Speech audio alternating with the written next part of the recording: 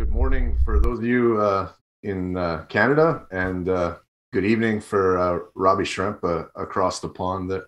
Where is home right now for you? I live in Riga, Latvia. So Riga, it's, Latvia. Yeah. yeah, just in the Baltic. We're in the Baltic Sea. So one of my stops on my tour was in the KHL play here. So met my wife here, and now we've settled down here.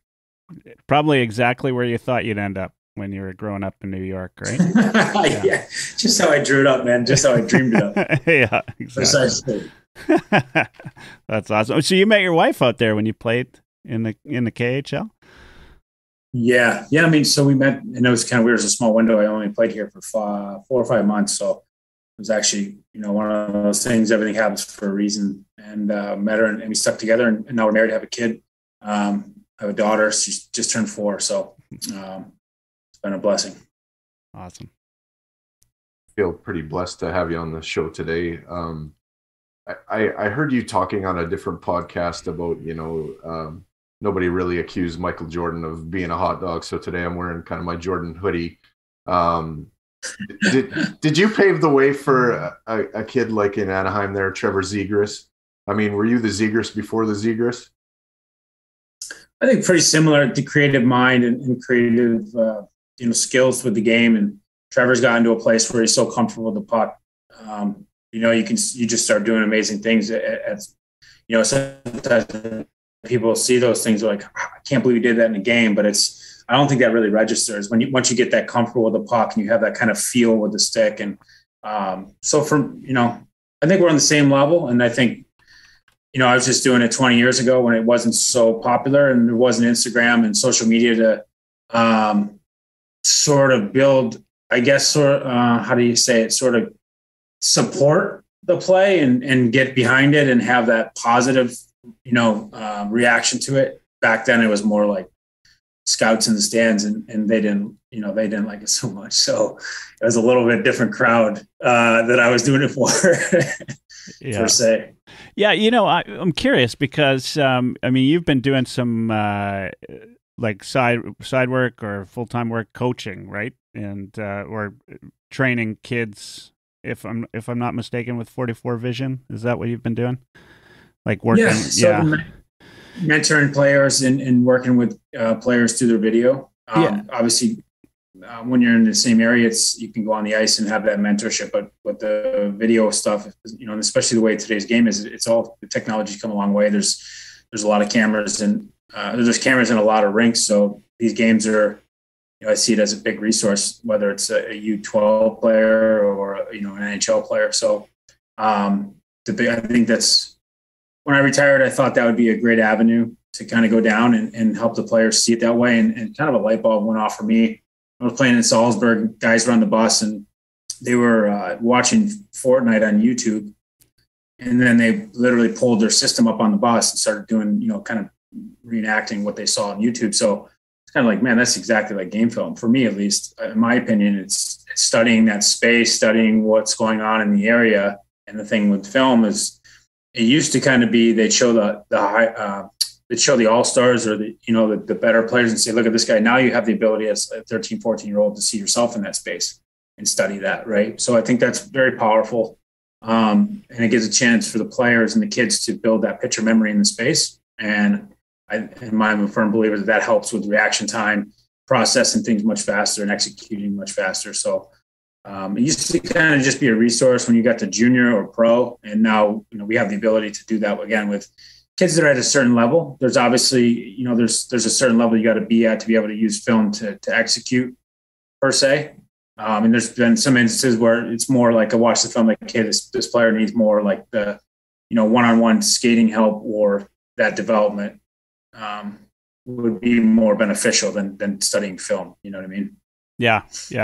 And I was kind of curious, like when you're working with some of those kids, do you, onto the Zegras thing, are you promoting that type of creativity now versus, it seems like they used to suppress it more when you were probably growing up in the game, right? And I think, why not promote it, right? It's fun to watch, like kids doing some of the things you were doing back then, but I think probably you got actually some criticism for it at the time, right? I mean, I remember that there was, times where people would think you were a hot dog, right? But you were just being creative and doing your thing. But now there's still, and even Zegras, that goal, some people criticized, right? And some people loved it. I'm in the love category myself. Yeah, definitely. I think my youth kind of growing up, I started having that creativity around 12 years old. So again, I hear a lot of it, and my mom and dad sitting in the stands would hear it the most. I was on the ice, and the players saying something would never bother me. That's great. That means I've gotten to them.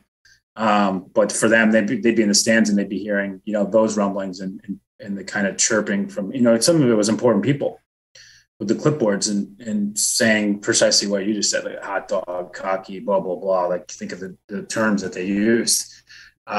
There's one story though that kind of stuck out to me. It was great. Mark Hunter, he was sitting at a game watching me when I was going to be traded from Mississauga my 6th year, and I had a pregame warm-up thing in warm-ups that was partially for my hand-eye coordination, my feel of the puck, and it was also part entertainment. I knew that people that came early and watched warm-ups, I remember being a kid going to watch warm-ups, and that was big entertainment for me. I remember watching the Detroit Red Wings warm-up, and it was sick. And it wasn't so much what I was doing with the puck, like that trick stuff, but it was, it was so unified and and just how they flew, or like how the flow of the warm-up was. And something about it stuck out to me. And, for me as a player, then again, that was part of my routine was playing lacrosse with the puck, batting the puck in the air, kicking it off my skate. And then afterwards, you can see a kid that was super excited. I'd go and give him the puck. So it's part entertainment, part of my warm-up. But Mark Hunter was there for one of those, and a scout started, giving the spiel about, look at that punk, blah, blah, blah. And he's like, no. Do you actually know how hard it is to do that? You know what I mean? Do you know how skilled it is to actually be able to do what he just did? Like, I think you're thinking of it the wrong way. So that was one of those instances that stuck out to me. And Mark Hunter was always, he's great to me. And he was I guess call him a fan of mine. He stuck up for me and realized what it took to actually do that. And then there's, part of it is if somebody doesn't like it, they tone it down a little bit. But, there's part of the game that's, like I talked about Jordan, I just thought that he was super successful. Not to say that I was anywhere near Jordan, but that's what my idol was. And that's kind of who I grew up watching. So emulating that athlete was what I was driven to do, starting from, 10, 11 years old. So I think it's important. I think it's important to have that entertainment value, that interaction piece. It's super important. Instead of being the humble, whatever you want to call it. It's not humble, but it's like, if you do it like what I was doing, I was not considered humble. It was like punkish, right? But it's, it's kind of weird. It's such a weird argument because I'm not even in the argument. I'm on the ice. Good point. Michael would just burn you any way he could, if it was just blowing by somebody, that's what he would do. But if he needed to hypnotize somebody with a dribble, he could do that too. And, so you've got all that skill set to be able to do all that. I really like what you've started to put out there, like some of those videos that, you broke down that goal where Connor dismantled the Rangers and, Leon's passing and that. That's phenomenal stuff, Rob. I look at that and it's like I'm watching like a millennial version of Howie Meeker all over again. I mean, it's phenomenal what you're doing there, and I love those. And the Oilers could probably use you as a video coach. How many games of theirs do you actually get to watch, or do you just watch kind of bits and pieces? I watch bits and pieces. It's so late for me over here. Yeah. It's tough to stay up and watch full games. So just watch as much as I can until I kind of conk out having a 4-year-old wears you down to the course of the day too. Yeah. So yeah, the morning comes 3, 4 in the morning, 5 in the morning. Sometimes comes pretty tough. But yeah, I mean, even I appreciate the feedback. And I remember the first one I did, it was random. I just wrote a note on it. I think it was the Lowry. I was against Winnipeg, and he roasted a guy in the neutral zone. I just saw it. I saw it quick, and I was like, I can't believe how fast that happened. And it really wasn't a huge mistake by Lowry. It was literally one mistake with the footwork. And from that one mistake, it opened up a huge gate. And you can kind of, for me, I saw it the first time and could see where Connor started kind of calculating and mapping out his route. And then the one mistake he picked apart. And then I just wrote my opinion on that. And the fan was like, can you break that down? So I did. And I thought it was, the idea with those is just kind of gives people a chance to really read into those instead of it having to be so much like, what's the right word?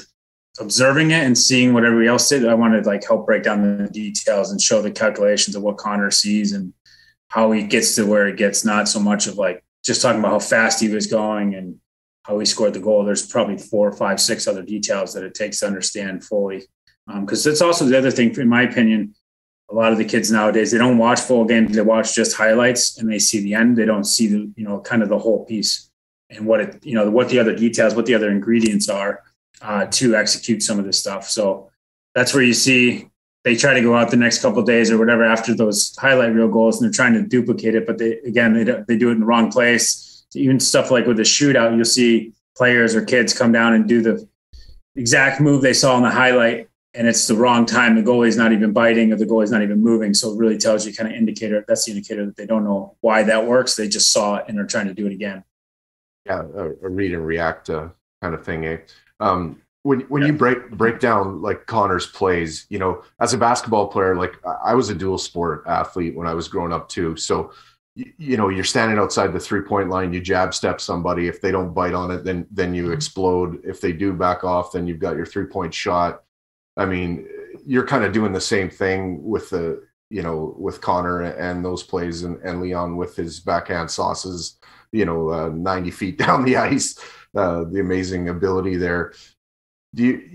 Connor, you see him and you see the explosive speed and everybody recognizes that. But I mean, you start to get into like his hockey IQ being kind of off the charts with what he's looking for when he's using that speed too. And that's so amazing that like, it's almost like you have kind of his mind a little bit and give us a window to what he's doing there. And I think it's just unbelievable.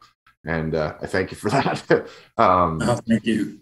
Yeah, like more of those, please. What is your like day-to-day over there like now? Like how much hockey are you still playing?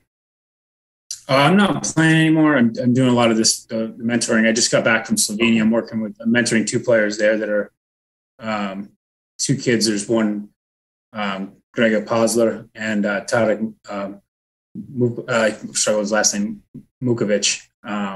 It's Slovenian, so I'm working on my pronunciation. But they're 2 kids I had at camp last summer in Bled, Slovenia, and they were at the camp, and I just saw something in them. And then through the course of the year, I've been keeping an eye on them, and now they're at a stage where, at their age level, they're 17 and 16, just trying to mentor them and help them kind of take that next step in their game.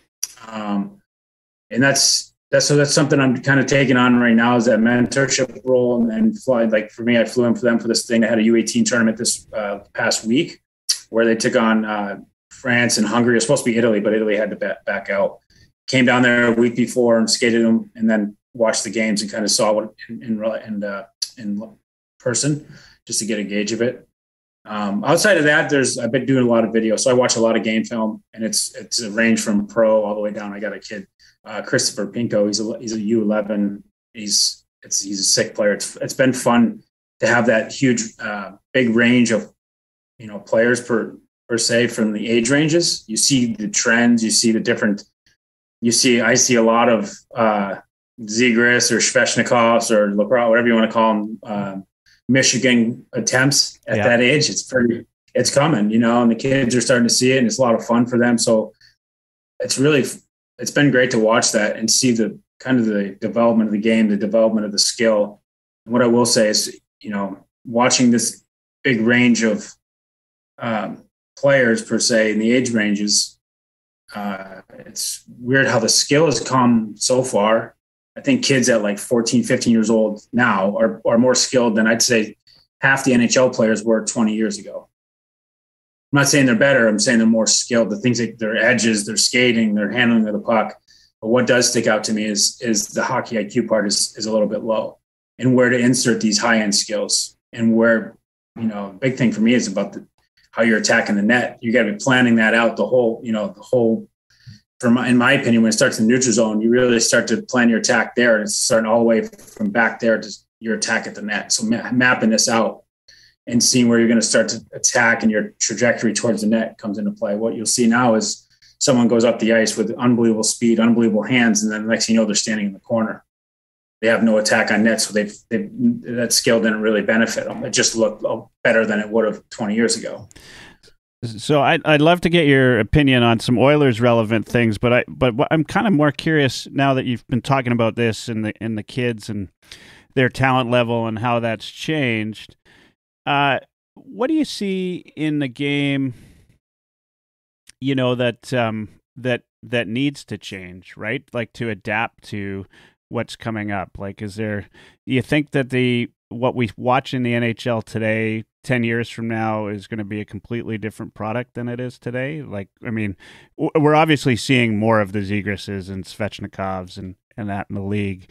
But defenders are going to have to change their game a little bit. I know that's not your, area, but what's going to have to change in the NHL to accommodate this? And do you like the direction it's going? Is that something you prefer? I think it's the direction in 10 years. I think it's going to the game's getting so fast. It's either going to have to be a little bit more, in my opinion, more of a hybrid from the old school game. I think it's getting very fast. And I'd say concern is the walls aren't moving. The speed's just getting faster. So it's something along the lines of that. And, the bigger ice is not to say the European ice is a solution, but maybe a hybrid in that the size of the rink is a little bit bigger. Just add some space so the speed can it's getting really fast, and these races to the dot for the offset, for the face icings, it's just one edge slip away from being trouble. So I think there needs to be either a little bit more of it, again, hybrid of the rules. Some of the, I don't want to say that the hooking and slashing and that stuff is hooking, holding, slashing, or whatever you want to call it. Not so much that, but maybe the interference where you can kind of give your defenseman or your teammate a second more, go back to get the pucks. And also what we're seeing too is a lot of the headshots. A lot of these headshots are not malicious. It's almost like they don't have a choice. If you don't finish the hit, then you'd be in trouble for not finishing the hit, and the guy would have a wide open chance. So that's my opinion. I think maybe the rink dimensions might have to change. And I think what's coming in the next 10 years as far as the development of the youth is, again, the skill level is coming high. I think it's going to be a very entertaining game because it's starting to happen, right?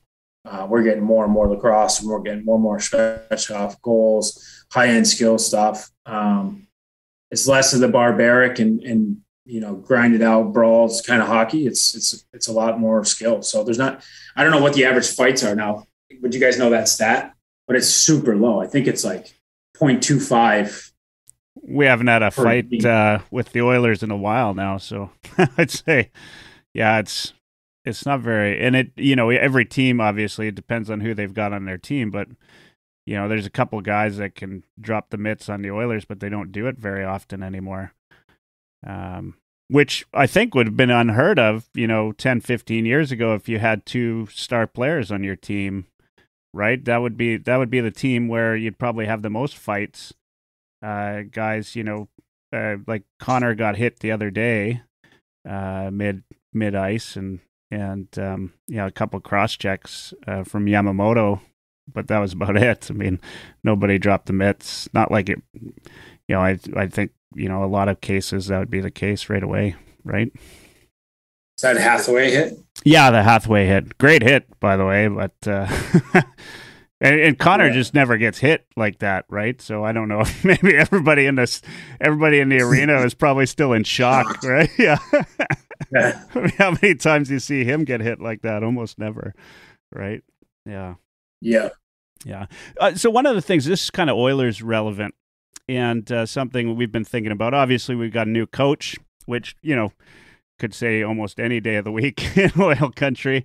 But I'm curious, if the first time behind the bench, Jay Woodcroft comes in and we see a noticeable difference in the time allocation for Connor McDavid, Leon Draisaitl, play a lot less minutes, a little bit equal across the lineup. In your mind, like, was that maybe one of the drawbacks of the Tippett style, was just asking too much of McDavid and Draisaitl? I mean, you're a skilled player, so when you, like, especially in London when you're putting up all those points, right? I mean, was there a point at which you could look back and say maybe I was playing too much one of these games, or I, like, in my mind, the way I look at it, and I was never a skilled player, I was always one of the role players, right?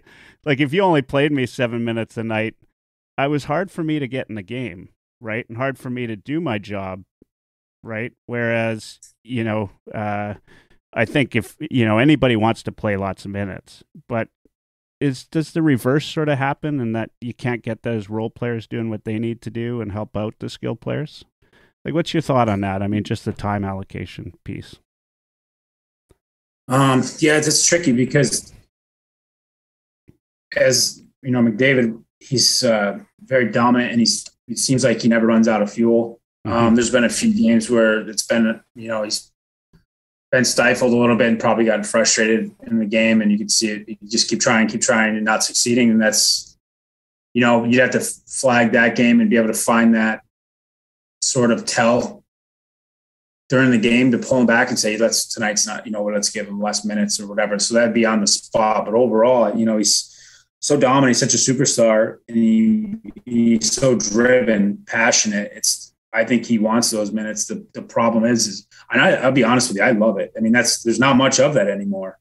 It is more, you check the time slots for all the teams, and the shifts are, the top forwards are playing 17, 18 minutes, and a big night for 40 minutes these days is like 21 minutes. You get, Draisaitl and McDavid some nights till 25, 26. You don't see it very much anymore, but I personally enjoy seeing it and watching them because they're so entertaining. But the problem is, in the old days, those guys were so dominant. They would have such control of the game. It'd be out of reach, where in today's game, 4 lines are played. Like you don't have the fighters anymore. You don't have the pure meat. It's like pretty much most teams have 4 lines of guys that can all skate, can all play, you know what I mean? So it's a little bit more balanced that way. So then when you're asking your third, fourth line guys, like you said, to chuck down maybe, whatever, let's say 7 to 10 minutes, they're not as effective as the other team's third, fourth lines are, because they're more into the game, more invested per se, more minutes. I think that's maybe where the imbalance comes in. So it's tough because they are so dynamic and they are so dominant when they're on the ice. Their numbers are through the roof. They have the puck all the time. So it's a tricky balance. But in my opinion, I selfishly, I just love watching those guys on the ice because they make plays. Every time they touch the puck and seem to make a play, and it's a sick play. It's something that most guys can't do. So you want more and more of it. But I think over the course of a long season, it's going to have to be somewhere, a better balance per se, because it does get long and the playoffs only get harder. Do you have a favorite moment, Rob, in your hockey career? We'd have to go all the way back to junior, to be honest with you. Mem Cup was the pinnacle. It was amazing. It was a great year and learned a ton that year. Played with some great players, learned from a great coach. Learned a lot that year, and then obviously to finish off with a championship, there was no better feeling. And it never got as good as that per se. Yeah, I mean the Memorial Cup, is something else, right? Like it is, it's pretty difficult to win. I mean, when you think you got to get out of your league, and then you got to win a single game to win it all. Like it's just. To me, it's, we talk about how difficult the Stanley Cup is. Obviously it is, but Memorial Cup's got to be pretty equal in terms of, the level of competition against level of competition, and just how many leagues are going after it, how many teams are going after it. And one gets the, the ultimate.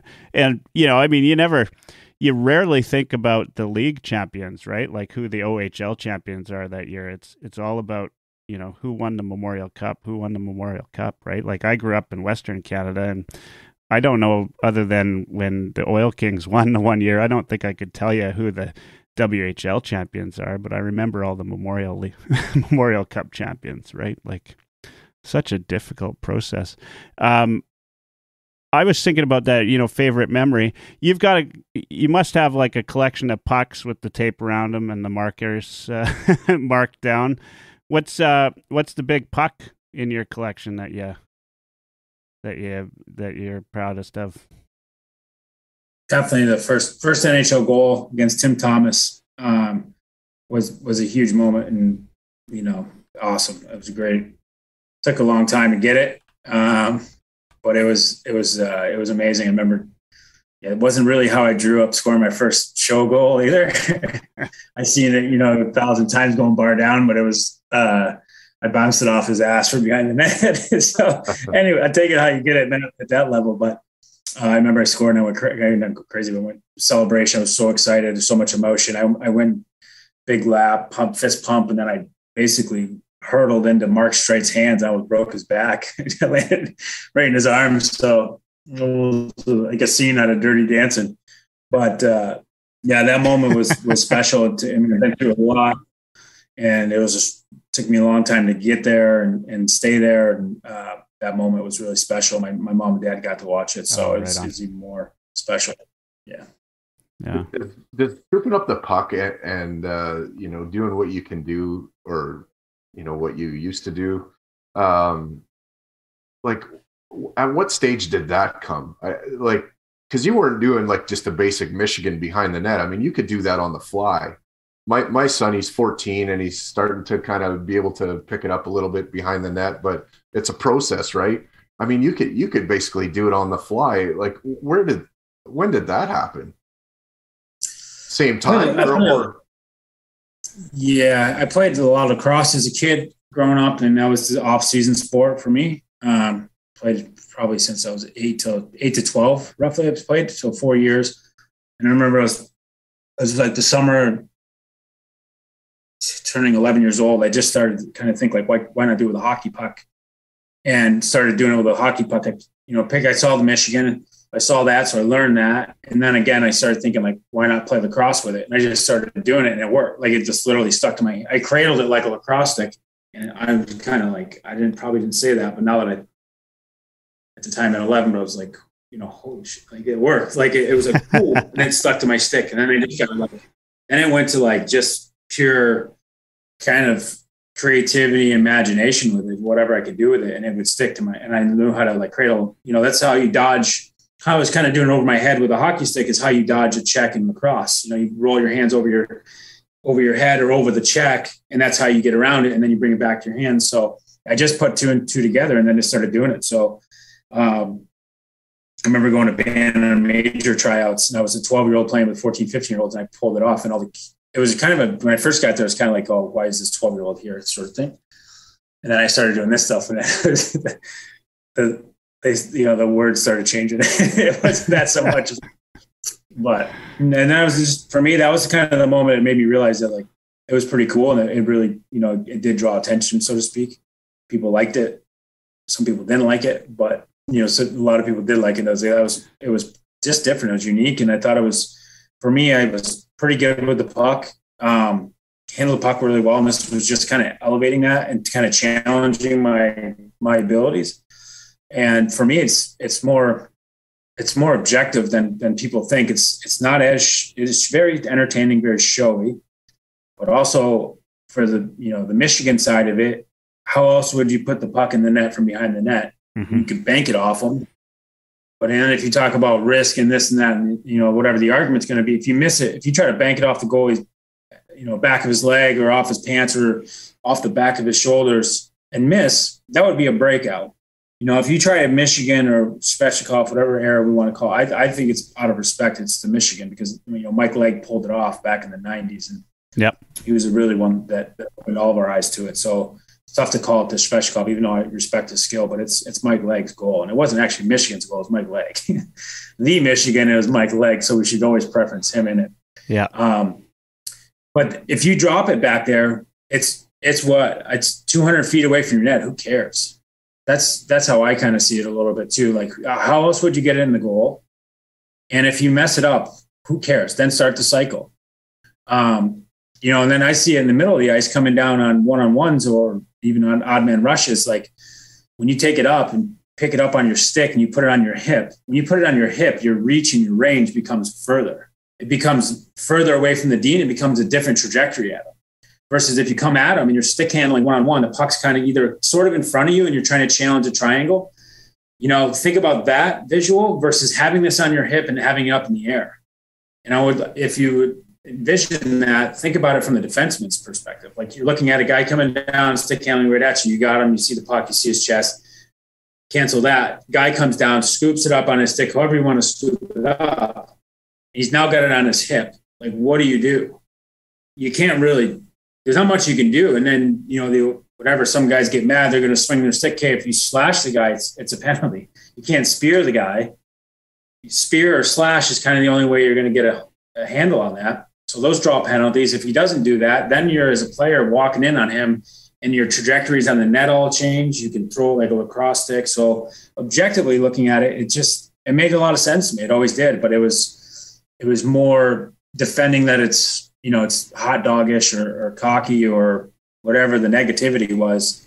I always saw it differently. I saw it in that regard because it just made sense to me.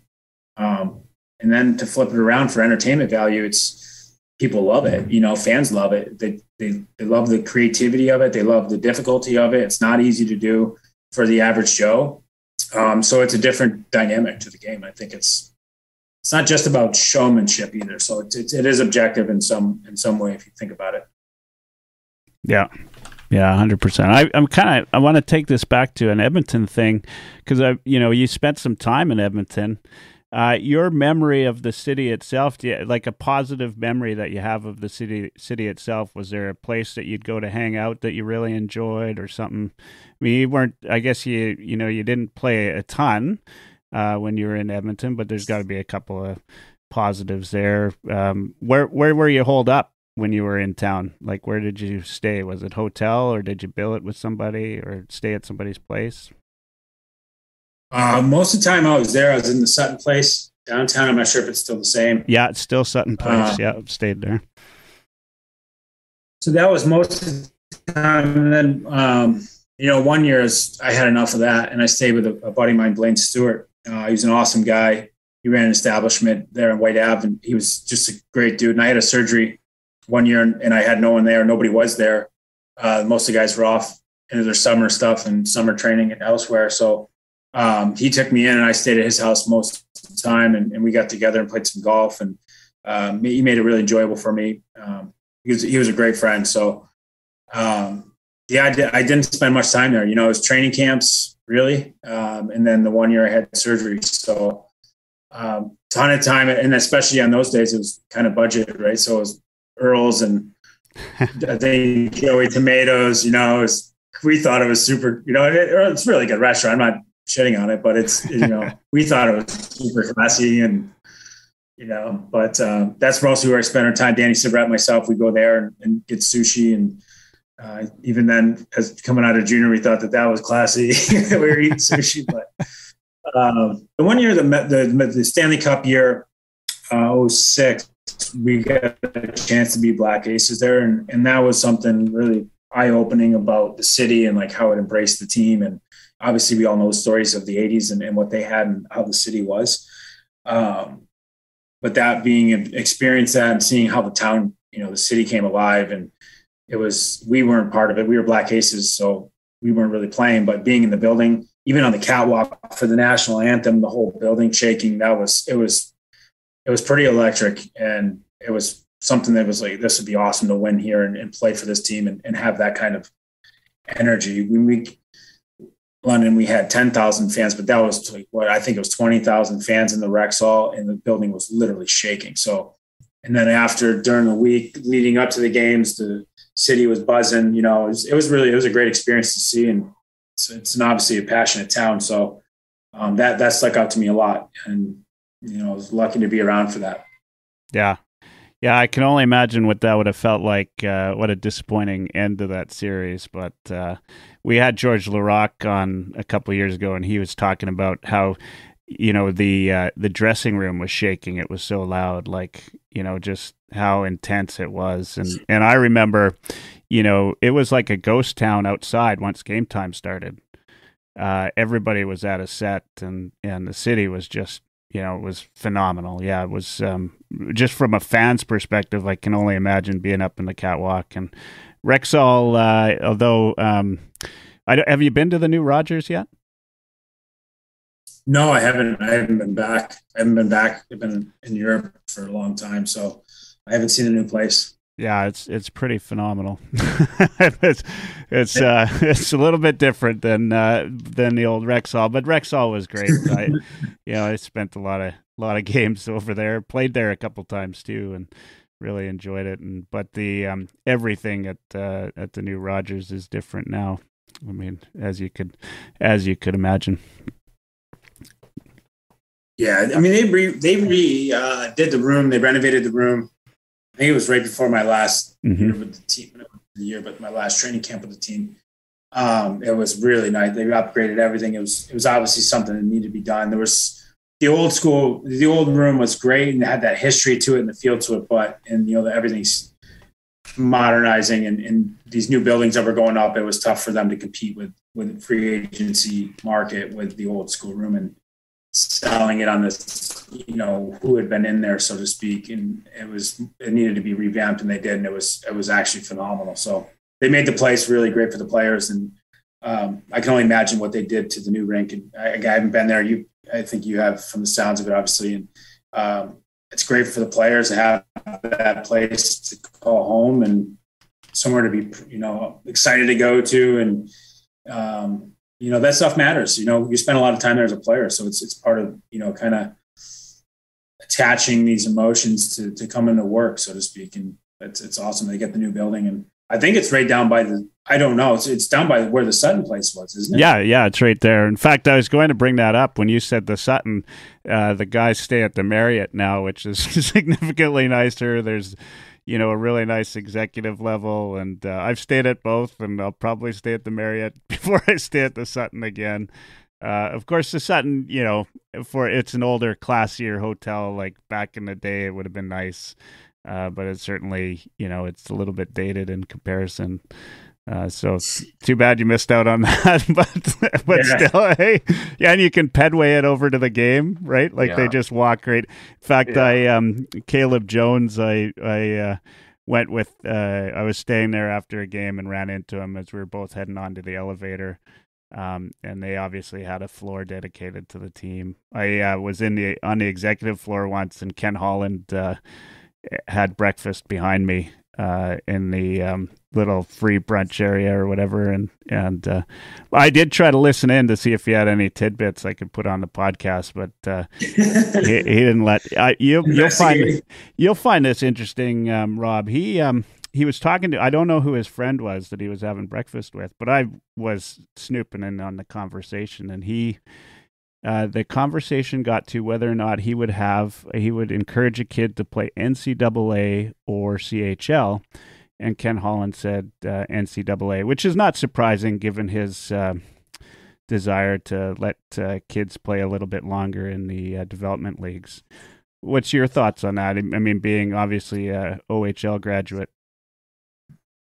I think it's come such a long ways, NCAA, and I think the new era of NHL really kind of mirrors that type of hockey. It's kind of the same, where I think maybe back when I was growing up, it was the CHL was kind of so similar to NHL, and the NCAA was so different, in my opinion. That's how I see it. I could be, that was how I saw it. And you go to the CHL to kind of get acclimated to that type of hockey, that physical, tough, a lot of games, travel type of hockey, versus NCAA. It was less games, and it was not so much like, the grind of a CHL season. But now I think it's really balanced out. And I think, I don't think the schedule has gotten any more games per se in the NCAA, but the type of hockey that's in the NHL is much more balanced out how NCAA is. It's not so much CHL is going to 100% get you better or more prepared per se than NCAA. We're seeing it. And those years of development are huge, because now we have, in my opinion, so much player development, so much individual work is going into this game now. You know, you go to the CHL, it's tough. You got to be at a certain level. You got to be ready to make that jump mentally, physically. When I say make that jump to pro, because your window is small. If you get a top couple round draft pick, you're going to play at 16. If you're not, you can start at 17. And then when you hit 20, there's only 3 overagers allowed. So you see how much that window shrinks and shrinks. If you're a kid that's going to go to play in the CHL, then, you know, you're making your statement that you're ready. If you want to carry on with hockey, I know you can go play, I think it's CIS hockey afterwards, but once you go and you take that eligibility away, you know, you're kind of strapped. And you also have windows after where if you want to go play pro, you get like 2 years to play, and then you got to decide if you're going to take your package from CHL. So again, all those variables going into it, it's kind of comes back to pressure on the player and deciding on, you know, are you going to go play in the CHL? Are you going to play in the CHL because your buddy did and you think it's cool and it's awesome and this and that? Like that's probably not your answer. If you're thinking of going to CHL because you want to take your shot at pro and you're ready to challenge and make that push inside that window, you know, that's up for you as a player. But the days are over where it's kind of pick one or the other. I think both have tons of benefits.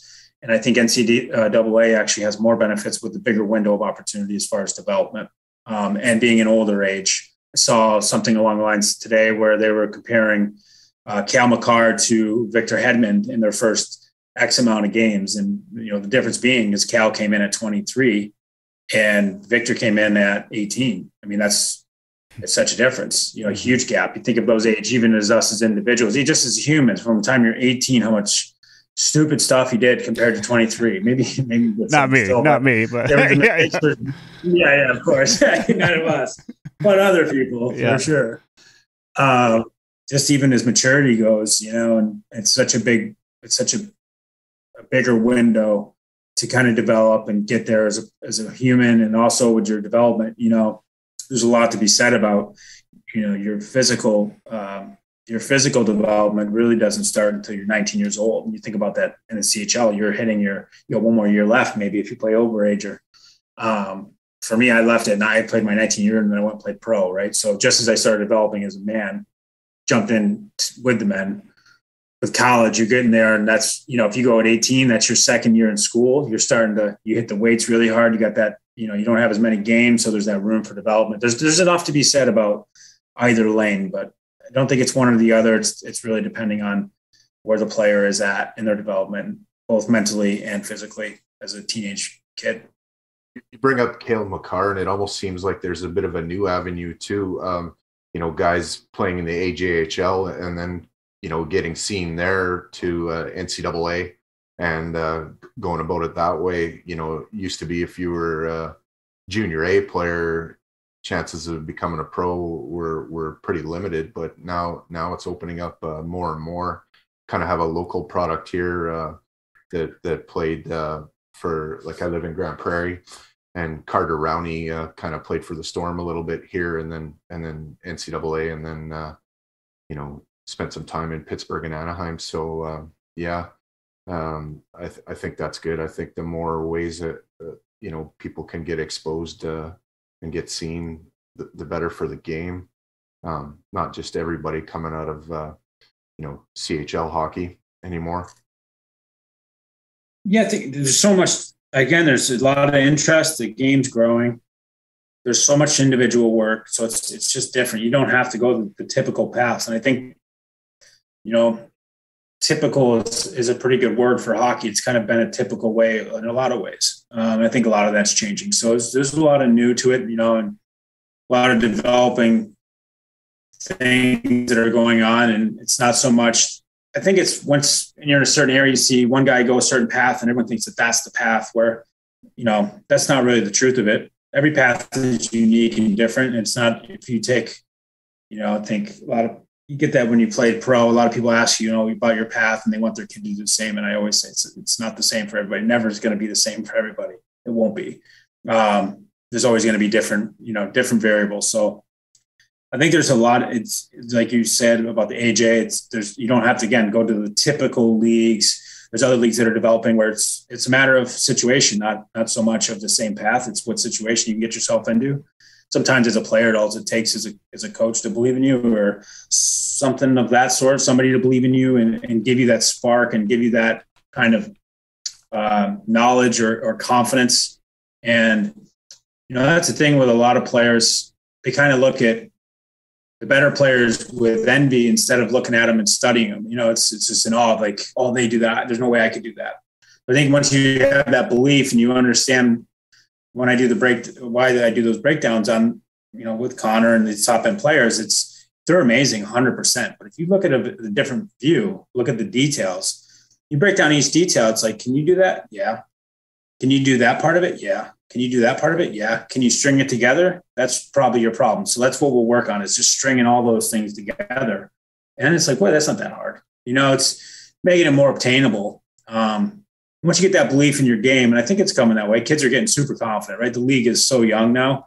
They're hitting that stride at 16, 17, 18 with tons of confidence. And it's not just about the confidence, that they can actually do these things. And, that's a big part of it, though, believing in yourself and believing that you can do it no matter who's on the ice. Big thing for me is, the rink is the same shape for all of us, and the nets are in the same place for all of us. They're always going to be in the same spot. So it's simplifying it that way and just, finding these patterns that work. And when it comes game time, being able to do it, it's a lot of it's just believing in your game. So no path is the same. And it's more about that. It's believing you can do it, first of all. So on Facebook last week, we had a question from Michael and my mutual friend. He's a comedian in Edmonton, Lars Kallio.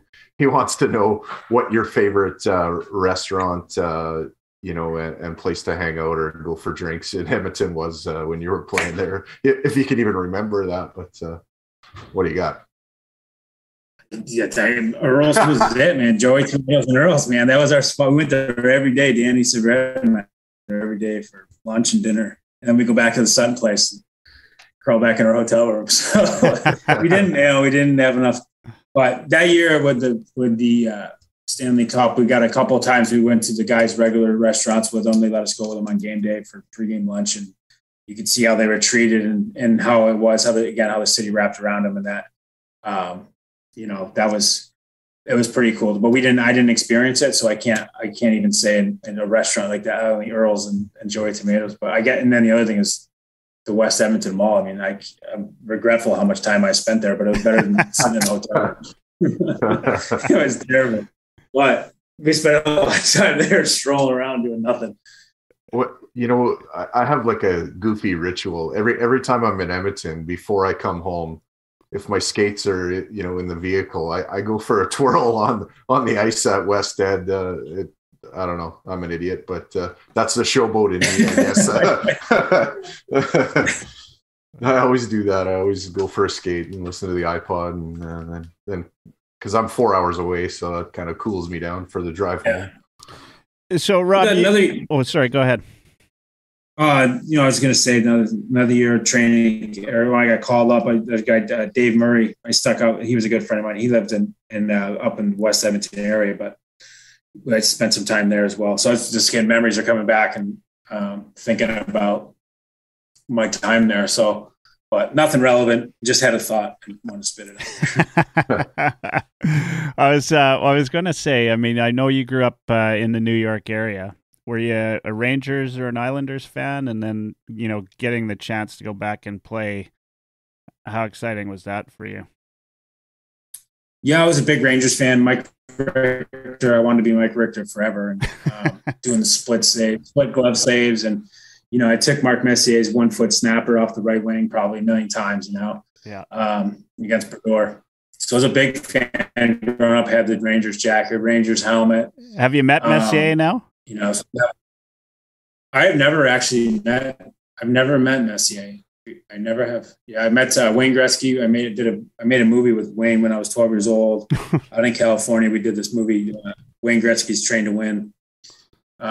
So that was pretty cool as a kid to be able to do that and meet him and I would be there for 10 days in Orange County. And, it was pretty cool. Tim Conley he's from my area and he was with Mike Barnett and the IMG agency. So they needed a kid my age, and I was kind of on the map.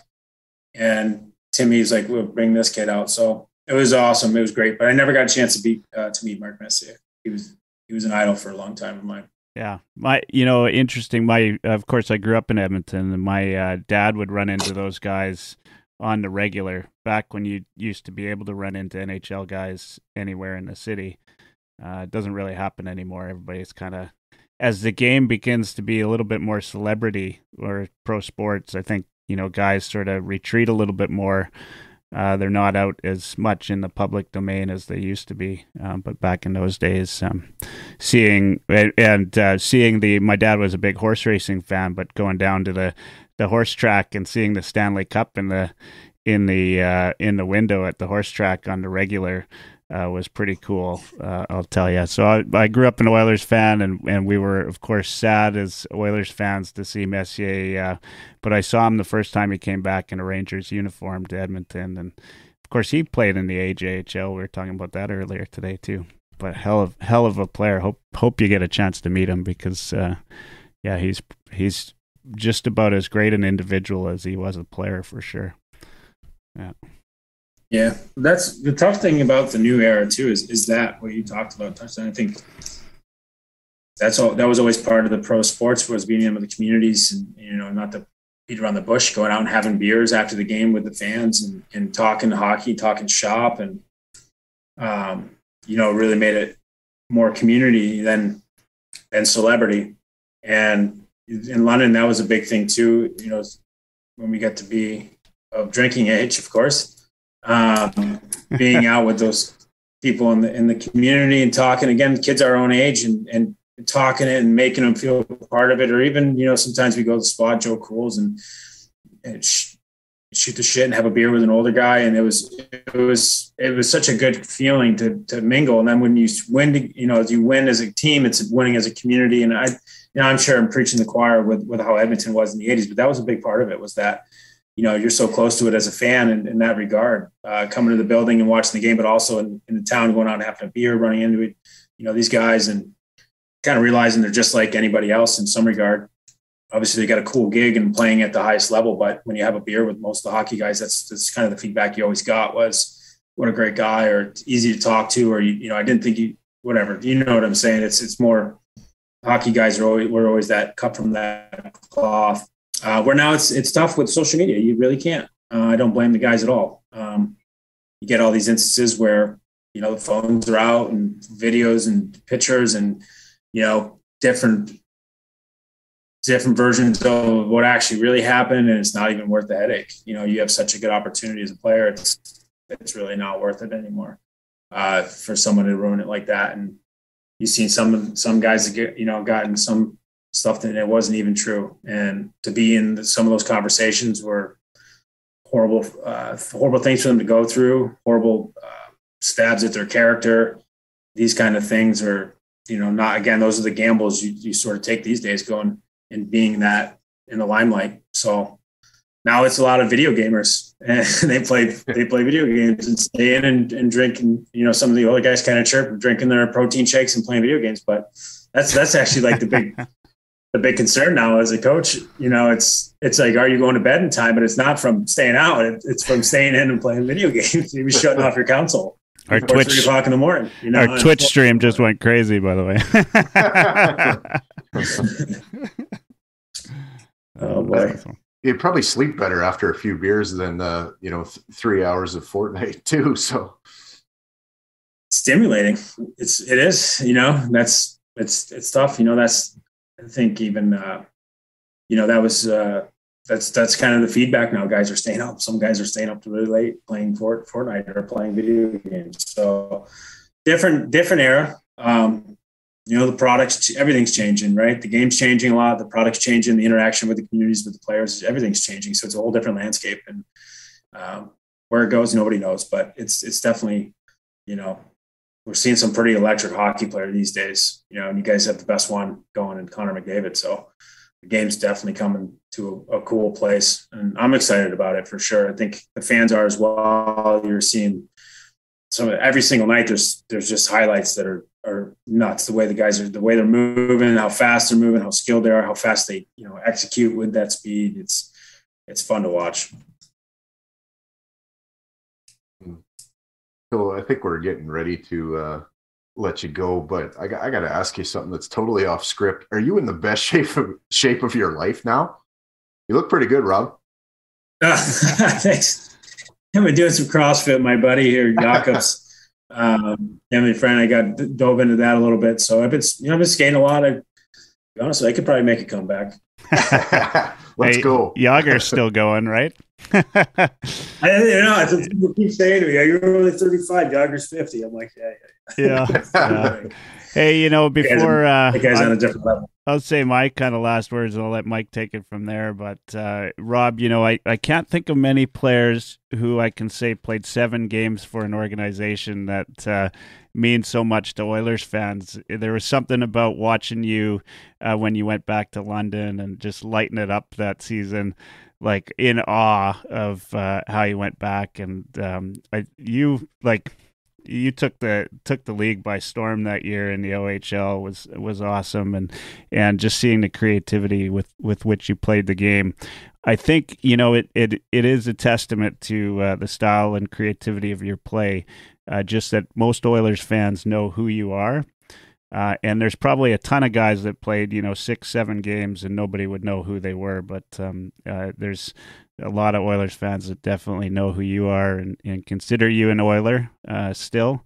And I'm excited that we got the chance to talk to you. And maybe someday I play in a lot of the alumni charity games around Canada when I can, and maybe someday I'll be able to catch you at one and we can shoot the puck around or something. Would be awesome. But great having you on here, and I'll let Mike take it from here. Great. Yeah. Thank you. I was actually surprised. I thought you played way more than 7 games with the Oilers. Kind of a little bit of show prep. I'm looking back. I'm like, you only played 7 games? What? You definitely left a mark on me, and kids today, if they go and they YouTube the things you were doing. I mean, I think what Trevor Zegras does is phenomenal. But like I said earlier, like you being able to do that while skating and not like at a standstill, pick up the puck and twirl it around was phenomenal then. It's phenomenal now, and it'll be phenomenal 20 years from now. And what you're doing now is amazing. Like I said, you're like the millennial version of Howie Meeker, breaking down plays and the not using the stopper right there, but just kind of on the fly, showing us kind of inside the mind of McDavid, Draisaitl, and that kind of stuff. It's amazing, and I wish you nothing but success in your personal life with your family and what you're doing now in this stage of your life. Thanks for coming on, Rob. And anytime you want to come back, we'd love to have you. And, thanks again. No problem, guys. Thanks. I appreciate you thinking of me and reaching out. And I'm happy to come on anytime you guys want. If you want to do a video breakdown someday, I'm happy to. Let me know. I'll get a pile of clips for you and we can go over them if the fans want something, whatever. If you want to do some kind of theme for it, happy to do it. So I appreciate you guys having me on again. I love talking hockey, and I wish it was more than 7 games in Edmonton. It was something I was excited about, maybe coming there and making a spark. And it would have been cool to have a guy like Hemsky and a guy like myself maybe to entertain. But, it didn't work out that way, and everything happens the way it goes, and that happens the way it does for a reason. So very happy and appreciative of even the chance to be drafted by Edmonton in the first round. But thanks for your time, and thanks for having me on, guys. Honestly, anytime you want anything, reach out, and happy to come back on and do some clips. That's awesome. Yeah. So I'm just going to end it, Mike, if you don't mind, this way. We're talking hockey, and I've obviously never played NHL, but played on a team called the Fockers in Calgary for a number of years, and we had a guy pass away this morning. A good guy. So it just felt like, it's a worthwhile tribute to do it on one of our shows. JJ, you're a good guy. Gone too soon. Always a teammate. And you guys know anytime you lose a teammate, no matter where it is, it's a big deal. And this guy leaves behind, a couple of young kids and a wife and hey, I didn't want to bring it up early because it's good. I want to have an awesome and positive show, but this I think is worthwhile because this guy was certainly just a quirky, fun guy. You talk about locker rooms and that, and he was the guy that everybody had a lot of fun with in the locker room with the jokes and everything like that. And we've all had those guys in our locker rooms along the way. And anyway, just wanted to say a quick tribute. And to everybody else, have a great day. And to you, Robbie, have a great night.